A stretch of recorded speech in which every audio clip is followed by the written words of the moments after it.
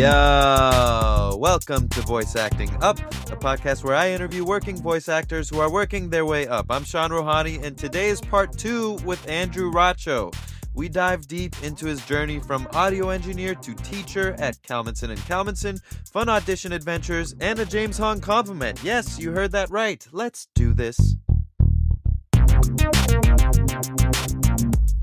But anyways, just to switch it back to voiceover, because I know you had touched on Kalmanson & Kalmanson, and then I brought us way back into the abyss. But so no, I mean, this all ties together because, you know, as I am a multi-hyphenate, I think all these things have really influenced the way that I've learned how to act, the ways I've learned how to be resilient, and the ways I've learned how to both teach and give back in terms of directing too. So I think this is all kind of just, you know, good, valuable mental stuff as it is, you know, practical stuff for voiceover people to know too. Yeah, for sure. Like you said, I mean, just anything acting related, I feel like it's, even if you're not talking about acting, sometimes that's more beneficial because so much of what makes you a better actor is these life experiences, whether it's through work or relationships or traveling or whatever. But absolutely. So you'd mentioned like you had been taking so many classes at Kalmanson & Kalmanson that eventually they brought you on to be the audio engineer for some classes, right? So so like how long were you doing that until, and how did the opportunity come to start teaching there? So that was an interesting story. So yeah, I worked with the teachers there, and you know, I will give a lot of credit to all the teachers. You know, being an engineer definitely kept me in the game because, you know, when you're starting off in voiceover, especially around that time, and we'll touch about like what those days were early on, but you know, when there's those downtimes of like, oh yeah, nothing's come for a month, nothing's come for, you know, 2 months, 3 months or whatever, like it's easy to just be like, oh, it's easy to drift now, no matter what you're doing. And so I think at least being an engineer like once a week reminded me, stay in the game, stay in the game, stay in the game. So it was beneficial. But I do owe a lot of credit to the teachers, and especially to Scott Holst, who was one of the teachers there, who I learned how to direct from watching him, because he was very good at being able to listen to a student and get to what was good, you know, what was good and where they need to grow in their performances, and to get them to focus and to have a good time doing it. And so when I was engineering, and I was especially in his classes, I would think about what direction he was going to give them and see if I could get where he was going with it, and if I would give the same direction. And when I started to get in tune with what he was doing, I would start to get better. I started getting better about listening to what actors had to give, which exceptionally helped me out when I started learning how to direct voiceover, because it was basically, I had to transition it from, you know, obviously we had actors and, you know, beginners and working pros in all those classes, you know, and celebrity talent too. And all that affected my ability to direct when it came to directing celebrities and stuff. But it was an easy transition to go into that work. But I learned so much from just that experience of listening to someone direct and get them to a performance. It was great. And eventually Kalmanson's moved to a different studio. And at that point I was substitute teaching because I knew this stuff and I'd had a lot of successes and I was directing, and, you know, my career had taken off. But it's like one of those things where, you know, I think when you work with anybody, or you imagine people, like they stay the same in your mind, right? Like, you know, I don't say this of the owners, but like it's easy for me to be slotted as an engineer and not necessarily see, even though they're in small steps, all the small changes that are going on. But they started to get it when, you know, when everyone, you know, was being like, Andrew's got this. Andrew knows what he's doing. And they started to hear it. And when we moved studios, they're like, do you want to be the engineer? I'm like, no. And they're like, oh, well, we want you to teach. They're like, you're going to do that. I'm like, yeah, let's just stick with that and make that happen. And for a couple of years we did that. During the pandemic, they stopped, but we're going to be doing classes again over Zoom. So if anyone's interested in that, or with training with me, Kalmanson & Kalmanson is where I work. But yeah, it's one of those things where, you know, you think about it in your mind. It's like, if you think about like your high school bullies, or, you know, like the people you might have been mean to like back in the day, or, you know, like it's so funny. We hold on to a very specific moment in a past where or other people hold on to those of us, and that's where people stay fixed in our minds, but we don't necessarily see them grow. And I was very fortunate that the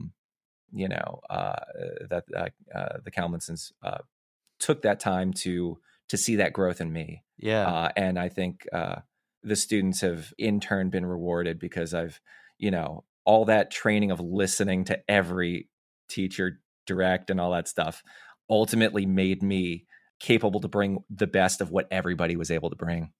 That's awesome. And you're absolutely right about that. Like whether it's audio engineering, or I remember way back when I was a PA on some animated series, like the worry. Do you remember which one? Yeah, well, I was so I started out as an intern at Titmouse, and I interned on. I've worked for them. They're great. I love them. Okay, nice. Yeah, they're awesome. But yeah, there was Randy Cunningham, Ninth Grade Ninja, Metalocalypse, China, Illinois, Black Dynamite. Like it's as an intern, I interned specifically on Randy Cunningham for a while, and then over to like Metalocalypse and those other ones, and they sort of just have you rotate to wherever you're needed, to do some cleanup art or whatever.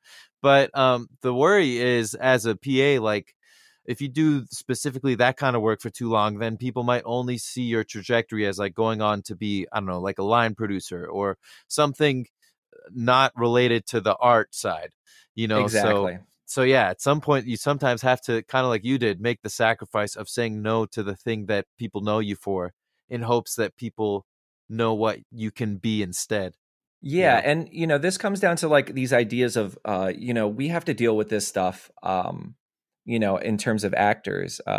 We have to label ourselves before others can label us. It's a politician's move, but it's also a marketing move that we have to know that if we want to be known for voiceover, sometimes we got to put the social media post with the microphone in front of our face that says guess who booked, and like remind people it's like guess who's this anime character, guess who's in this video. Like we have to do that stuff. And as much as we begroan it, like the point of it is to not let other people label us and for other people to see us the way that we want to be seen. And that's a hard thing, especially in all that stuff. I know during my time at like Robot Chicken and Shadow Machine, when I was working there, I think the people who saw me for what I was capable of bringing were the ones who ended up taking me along. Now there were I was doing effects when I was there because that's what where they could slot me, and I learned to do it real well because I needed to keep ditching out to go to commercial auditions and, like run to your car, put on a suit, and then, head over to Ross Lacey and hope nobody notices, that kind of thing. So, or like even worse, Ocean Park Casting when I was like working in Hollywood, but the people who saw me there, like, I credit Alex Bulkley, because he saw like, when I would sneak in their booth and go do auditions, like when I Robot Chicken, and I'm sure you'll probably want to get into that a little bit more, but like what I used during that time when the editors were doing all the scratch tracks, I said, look, can I try that? Like I'm taking all these acting courses. Can I do that? And they're like, yeah. And 90% of the time I stunk. But as I got better, I realized 10% of the time I was really good. Nice. I didn't, and that's not me tooting my own horn. It's like, I developed the confidence by doing that. And I thank, the guys for giving me that opportunity to fail in front of them, and to do all that stuff and to make to be an awkward actor, to eventually learn to grow that in a way that I feel comfortable, that not only that I can, outperform the people I've idolized, but I don't feel like timid that if I act with somebody that like, oh gosh, I'm never going to be good enough. I'm like, no, like, let's do this. I'm going to make sure I'm the most prepared.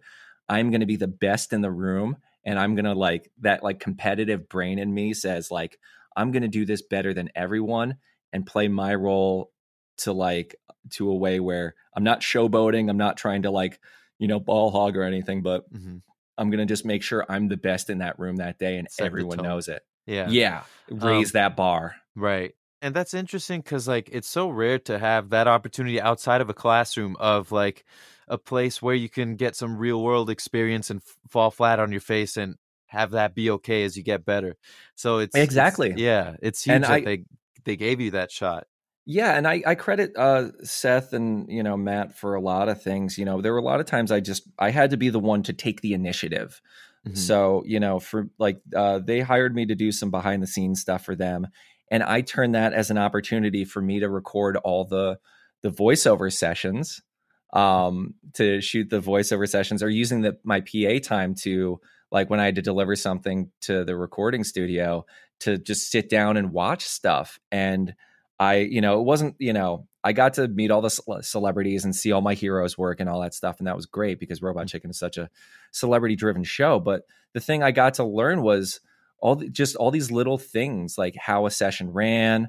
I learned how to do efforts watching Breckin Meyer because he's an incredibly animated person in the booth. And I credit that, like, all these things. And, Seth and Matt were nice enough to let me do all these recordings. So I got access to a world that during my training time, that was something most people didn't see. And especially with having all those new scripts to constantly work on and fail at, like, I was not right for every role, yet I had to read them all for the scratch track. Right. So, terrible accents were unlistenable, but, like, Andrew home run, softball shots were like, yeah, I'll knock this out of the park really easily. And, like, I learned, not only what I can do, but it was just a place to cut my teeth. Yeah. Yeah, definitely. And it's like, again, it's just that sort of apprenticeship atmosphere doesn't really exist anymore. And it's so important. You just touched on it. Like, it doesn't matter how good you get through classes and everything, but you have to sort of ask to be given the opportunity sometimes. Otherwise, like, all of that will be for nothing. It's hard to find those avenues. That's why it's so important to work on your own content or ask Yeah. people, hey, can I do this, or can I work on the scratch track or whatever. So yeah, You that's have to huge. find your ways in, and you have to make your opportunities, because yeah, I mean, you've known from this voiceover world, it feels like I got into it really early, when I think voiceover was at sort of its heyday, in the same way that I you know when I was working in radio, I was in its the best times to be in radio. Hmm. But it was on its way out. And voiceover, I got in the time, not saying it's on its way out, it just drastically changed. Yeah. But I was in those, like, I got to see the tail end of those glory days where your agents did all they did was, like, get you and everything. And that's mostly what you had to worry about. You were still auditioning for the big stuff. You'd go to all the casting houses. You had, like, everyone there to, all your friends were there. You had like a huge social support system, and you guys can just, talk in the lobby or talk outside of, the casting house, and Yeah. learn from each other. You knew what people's faces looked like. Yeah. Yeah. And you could, and for me, face to face is the way that I build connections best. Mhm. So I could excel. And of course, we saw, over the years, how much the internet and cold calling and, being your own, self-sustaining business outside of relying on the old structures of things, how much more important that is now than Yeah. it was before. Right. Well, you mentioned, you touch on agents, so that's a good Hmm. time to ask you about how you got yours. Because if I'm not mistaken, you're with Buckwald, right? Yeah, I'm with Buckwald, and that's an interesting story. So Buckwald is a New York agency, and they're a huge, agency, huge literary, on camera, everything. And so I will credit my friend Andrew Jones for this as a casting director. Um, let's trail back a little bit to the story of how I met Andrew. He was and why it's important to keep that group mentality. Andrew was a PA on Trip Tank when I was directing there, and he just Mm-hmm. asked if he could sit in a session, and he was like, "Yeah." I was like, "Yeah, absolutely," and I treated him with as much respect as I would anybody else in that room.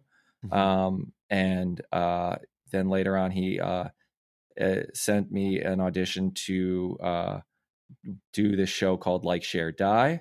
Um, and so they ended up casting me in that for a number of episodes for that. And Andrew and I, for over the years, he's somebody who's like, he said to me when I was doing that show, he's like, I'd get hundreds of auditions. There are about 5 people I knew I could rely on, and you're one of them. And he always had this admiration for me, and making sure that I got the chances that in my in the failures that I'm at, always making sure I knew he was someone who would believe in me and someone who would make sure that I got my opportunities. So when Buchwald was being formed in their LA offices, he was buddies with the agent there, and was like, take a meeting with Andrew. He's like talking me up, and got me in front of him to talk with him. And I signed with them at that point, because obviously Andrew hyped me up, and my work and my skill stood up on its own. So that's how I ended up with them, and that's currently where I'm at. Yeah. Interesting. Wow. Yeah, that's that's crazy, and it's such a rare, again, like, it's a rare thing to be able to hear from people in positions of casting that, like, oh, you're like one of the 5 people out of hundreds that I can rely on. It would be amazing if every actor could hear that, but obviously, most casting have their hands full, hearing from all angles, from agents, from producers and creators and stuff. So, yeah. But and yeah, I think that goes huge. to both Andrew's personality and to the fact that, there was a trust, that we had a history, that it wasn't just like, the presentation of actors is like something that we have to think about all the time, is like, you go and you do a workshop, you do your best. Hey, remember me? It wasn't that. There was like a familiarity, because we had, that experience of working on Trip Tank, among other things, that he was comfortable talking with me, and I was comfortable talking with him, and treating him like a person as he would treat me like a person. So there may have been that zone of like, hey, look, from him, like, I looked up at you, as opposed to me like looking up to him and being like, please give me a job. He's like, we were able to both take stock of the idea that, we're in this together. We don't need to see positions of power. We're both people who are trying to do this in the business, and we're working as colleagues. Whereas I think a lot of times as actors, and for obvious reasons, we see things as power issues. The casting director is the one with the power, the actor is the one with no power. Or if the actor thinks they have all the power, then they're kind of on an ego trip. And I think we were fortunate that we saw each other both as, colleagues, brothers in arms in a way, against the sea of troubles that is trying to make it in the entertainment world, Right. versus being in that room and being like, hey, casting director, I don't know if you've heard of me on, email that'll go nowhere, like, Right, because even though, like, there's obviously some benefit to doing that and taking those classes and workshops and being in front of them, like, it's different than, I mean, neither of you had any intention behind, like, just being human beings with each other. It's not like you were doing that because you knew one day he might get you the opportunity to, be rep by an agency. So, like, it's kind of, I don't know, almost counterintuitive that, like, a lot of the times to make progress and get the things that you hope to achieve, you have to not go after them, and, like, just be human beings with people who are working towards a common goal. Yeah, I mean, I think that goes back to that, what was instilled in me early, which is just like, you're all here to help each other out. Like, I think there are a lot of people who are that fake sycophantic thing. It's like, you can, talk with them, they won't give you much regard, but the second you're like, I cast something, ooh, hey, like, there are people who are like that. I was at a party once with some Robot Chicken friends once, and this guy came up to me. He's like, what do you do? Is like, oh, I'm a PA on the show. And then he walked away. Oh my God. That was the extreme version. But I think, like, there are a lot of people who are like, what can you do? Like, in their mentality. And I don't think it's a bad mentality. I think it's just, sometimes it's helpful, sometimes it's not useful. But like that thinking of, what can you do for me? Then I can't, if it's nothing, I can't make you a huge part of my life, which is true to a degree. But I think that it's okay. We can say it's a bad mentality. I'm comfortable saying that. Don't walk away from PAs in the middle of them answering your question. Yeah, I think you got to do your best to treat everybody like human, with respect and dignity, and as much compassion and care, to want to, see them do well. It doesn't mean you can spend all your hours, helping them Right. achieve their goals, because then at a certain point you have to worry about doing your own stuff. And I think a lot of times, we're all guilty of this, of kind of brushing off people that we shouldn't. Hmm. And I always have to keep reminding myself to not brush off the people who are either starting out, the people who seem a little, weird, the ones people are gonna, not necessarily see. Yeah, I think a lot of times, and I'm not saying this of like anyone, in particular, but like Hmm. we look towards the like the people who are at the highest, and we're like, oh, we want that goal, so let's spend all our time around them and just like brush away everyone till we get to them. Right. And it's like, no, that's like, maybe to a degree, and obviously our careers excel when we get attached next to people of note, because obviously it gets attention. But Hmm.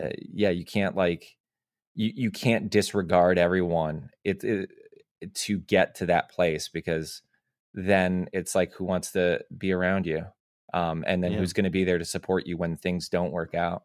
Yeah, because that's definitely a part of this whole career, is the ebbs and flows. But Yeah. yeah, and obviously it's not like the top voice actors I would expect to be constantly talking with people who are just starting and helping them out. But I think a good barometer in general, like, 'cause if the questions they're asking indicate that they've actually like put some research into it and it's like a well-informed question before they came to you to ask it, then by all means help those people. But like, Yeah. if it's a question that's like literally Google search it, and you would have gotten the answer, then it doesn't it's just a bad first impression, because it shows them as somebody who's not taking the craft seriously. Yeah, So yeah. I still go back to like my thought of all this stuff. There's like that Matt Damon piece of advice that's like, when an actor says, "I want to act, what do I do, Matt Damon?" Matt Damon's like, "Don't do it. It's a terrible idea." And then Hmm. like, because the idea is like, if they really want to do it, they'll do it. But I think back to my growth, which was like, I probably would have been like, "Oh, okay, Matt Damon," and I would have missed out on the joy that I discovered from acting Hmm. from it. And I don't think you can walk everyone through it, and I don't think everyone's, there are a lot of people who rely on the social stuff by far more than developing their own sense of independence, which is part of that growth journey in being an actor. But like I take more to this idea of like, I heard Nikki Glazer talk about how she got into comedy, whereas like she went to go see Dane Cook and then met him after a show, and she's like, "Dane, I'm thinking about doing comedy." And he took her aside. He said, "This is exactly what you need to do. Don't work in this work in a smaller market, grow yourself larger, build an audience, cut your teeth, then move to a major city." Like, he outlined it to her, and she's just Hmm. like, "Okay." And then she took the advice and did it. And I think that that's kind of how I approach giving advice, which is like, here are the keys to the castle, your choice to open the door, if this is of any interest to you. Hmm. Um, but I can't walk you through every part of it. I can't handhold every part of it. But Right. this is everything you need to get started. Go on your journey, and do your best. Yeah, that's wise words from you and Dane Cook. I've heard good things about, like, in terms of him helping others out. I know, think what you want about him, but it's always I great to hear that. Yeah. I remember at Robot Chicken. I think there were a lot of people around there who didn't like Dane Cook. So of course, me being a jerk, I got a Dane Cook poster and put it up. But like, that's kind of my memory. And like, we'd go back and forth about whether Dane Cook's funny. Like, my thought was like, I get where everybody's coming from with his criticisms, Hmm. and I get that like there's a lot of like weird stuff. That people may not like. They may not like him for the things with like the Louis C.K. Controversy that came out, where it was like whether he was stealing jokes or not. Hmm. Like, when it came down to the end of the day, every time I went to like the Laugh Factory or caught a Dane Cook show, I had a good time. So that was always my feeling on Dane. Like, Hmm. he makes me laugh. Like, I don't need to overthink this. Like, if I'm going to a show, like, and I'm having a good time, like, I don't care. Yeah, that's fair. So obviously we've touched on a bunch of different career paths. We've talked comedians, Hmm. we've talked directing, Hmm. acting, voice acting, specifically writing. farming. So what, like, is your goal to always be doing like all of it and seeing what catches, or is there one avenue, whether it's voice acting or writing or directing, that like you would like to be the primary focus? I mean, in a perfect world, I would be in sessions all day long. Like, oh, we need you for 3 game sessions this week. Oh, with a day in between to rest for each 2-hour game session where I could be a rock star and I get to be the lead role in this thing. Great. Right. I'm going to work on this for 6 months. Perfect. And I can record from home and have time to work out. Love it. Oh, you need to go film this for 3 months? Go run off on set. See you later. Like, in an ideal world, I could schedule my life like that. But we know what the voiceover industry is, which is, you work a bunch of jobs that some of them are jobs, some of them are like the most life-changing things you'll experience. You get like 2 in a week, 2 in the same day. I still think one of my favorite days was I had to work someplace, put a full day of work in. I just started this gig to make some money. I booked 2 commercials in the same day at the same studio across town in the morning. Like, so I ended up like working from 7 in the morning to like 1 o'clock in the morning, or until they like literally kicked me out because I had to miss so many hours from going back and forth in these like commercials.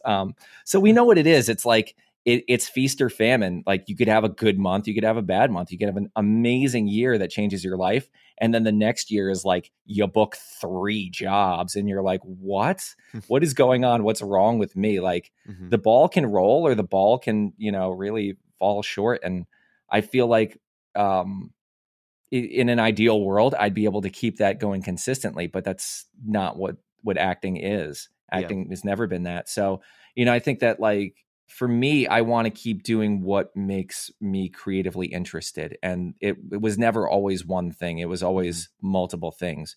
And sometimes those things have led me to opportunities. Like for Trip Tank, obviously, like, I could go to the the casting director and be like, hey, I'm a great casting director or an actor. Why don't you hire me? And it's like, great, but I've got a roster and like all these celebrities and all this stuff, like, and also there's somebody in the studio who can record. And I'm not saying this is the situation for that show, but like, if you think of a show like that, it's like, what makes Andrew more important than bringing in someone like, let's say a Bob Bergen or Rob Paulson or something like that, right? Right. Like, why don't I just go to the stock? Like, they're reliable talent. However, me being able to do Trip Tank and write and direct, Ivy was very kind to let me cast my own stuff. And I was able to cast myself in a number of things because of that. So I had to build my own opportunities. And I think that sometimes is what happens with my ability to write or to produce or create other things. Like, even with cartoons, it's like, cartoons can be very feast or famine. So I'll end up either, being in a series, and if there's nothing for a while, it's like this urge to act is still there. How do I make my own opportunities? And I think that's been a driving force for my entire career, is like, people aren't always looking up to me to say like, oh, Andrew's like, he's the brilliant voice actor, we got to bring him in on everything, as opposed to like, let's bring in this person, they've worked on all these things and all this, like. So sometimes my other creative outlets are my own opportunities to make my own way in this industry, to say, hey, like, by doing this cartoon, that opens different doors for me, or by me, having to animate for 2 weeks and just hating everything about computers. By the end of it, I've got myself acting and starring in a thing and doing the creative work that I want. I think back to this time I directed James Hong in this TV show called Explosion Jones for El Rey. I directed him, and we ended up, and of course it's James Hong. He's been in everything, Right. Kung Fu Panda. Like, I've just watched Big Trouble in Little China, like, for the first time. It was like, he's an amazing actor, and a delight to work with and everything. He told me I was a good director, so I'm going to take that to my grave. That's nice. So, but we ended up getting food afterward with him. And just like I noticed with every other actor and celebrity and everybody else I've talked to, it's like they're coming in to do the job, but the things you find that they're passionate about are these little side projects. He was telling us about this indie that he was like, trying to get off the ground. And I'm like, this is just like everyone else, right? Isn't this just like, obviously you and I act, but it's the equivalent of you handing out flyers to get people to go to your improv show. Yeah. Like, this doesn't stop for us creatives. Like, we need the thing that all keeps us creatively motivated, but also doesn't just like rely on other people to make our creative dreams come true. And I think that's so essential for everything. Yeah. Yeah, definitely. Because on the one hand, like we said, you can create your own opportunities that way. But even if you're not creating your own opportunities, it softens the blow of like if somebody's only focused on voice acting and they haven't booked in a while, they can get in their head real fast. But like if they're working on other creative outlets at the same time, it's like, oh, well, that's too bad. I didn't book that, but I got this fun thing I'm working on. You get rid of some of that desperation that so many actors can sometimes give off when you have these other things that are engaging you. And I feel like in turn that will make the auditions that you are submitting much more bookable. Yeah, and I think it's like you need a reason to send those emails. Hey, you know what I've been up to? I don't know. I did some good auditions. Like, that's a thing too. It's like, I think about, because I've been in this so long, doing all this stuff, I've had so many we're so close breaks to having, some really good success. And if you want to do something of value, you can just consider yourself a statistic and be like, oh, well, maybe I'm somebody who gets 20 roles in my lifetime versus somebody else who got 1,000. Like, you could just play your odds and numbers and stuff, and maybe that's good enough. But I don't think for anyone creative, it's like, no, I'm here to entertain people. I'm here to do something creative. This needs to get out of me, whether you're the gatekeeper or not to my success. That wraps up my chat with Andrew Racho. He's been around and learned a few things, like tip number 1, consider developing skills required for any job where you hope to book. While Andrew has worked hard to be a working voice actor, his skills as an audio engineer helped him weather times when voice acting opportunities weren't coming, and kept him in a room observing teachers and actors so well that eventually he got the opportunity to even teach at Kalmanson & Kalmanson. 2. Don't be afraid to ask for opportunities. Andrew asked the people at Robot Chicken to let him do the scratch track for all the characters, and in the process, learned what he's good at, got better, and was even able to keep a few in the show. 3. Think less in terms of how to achieve things and what people can do for you. Instead, think about how you can connect with and help others on a human level. Ultimately, with your training and experience, your work will speak for itself. But having a lasting career really becomes about the relationships you make and grow along the way. And on that note, may all you voice actors keep acting up.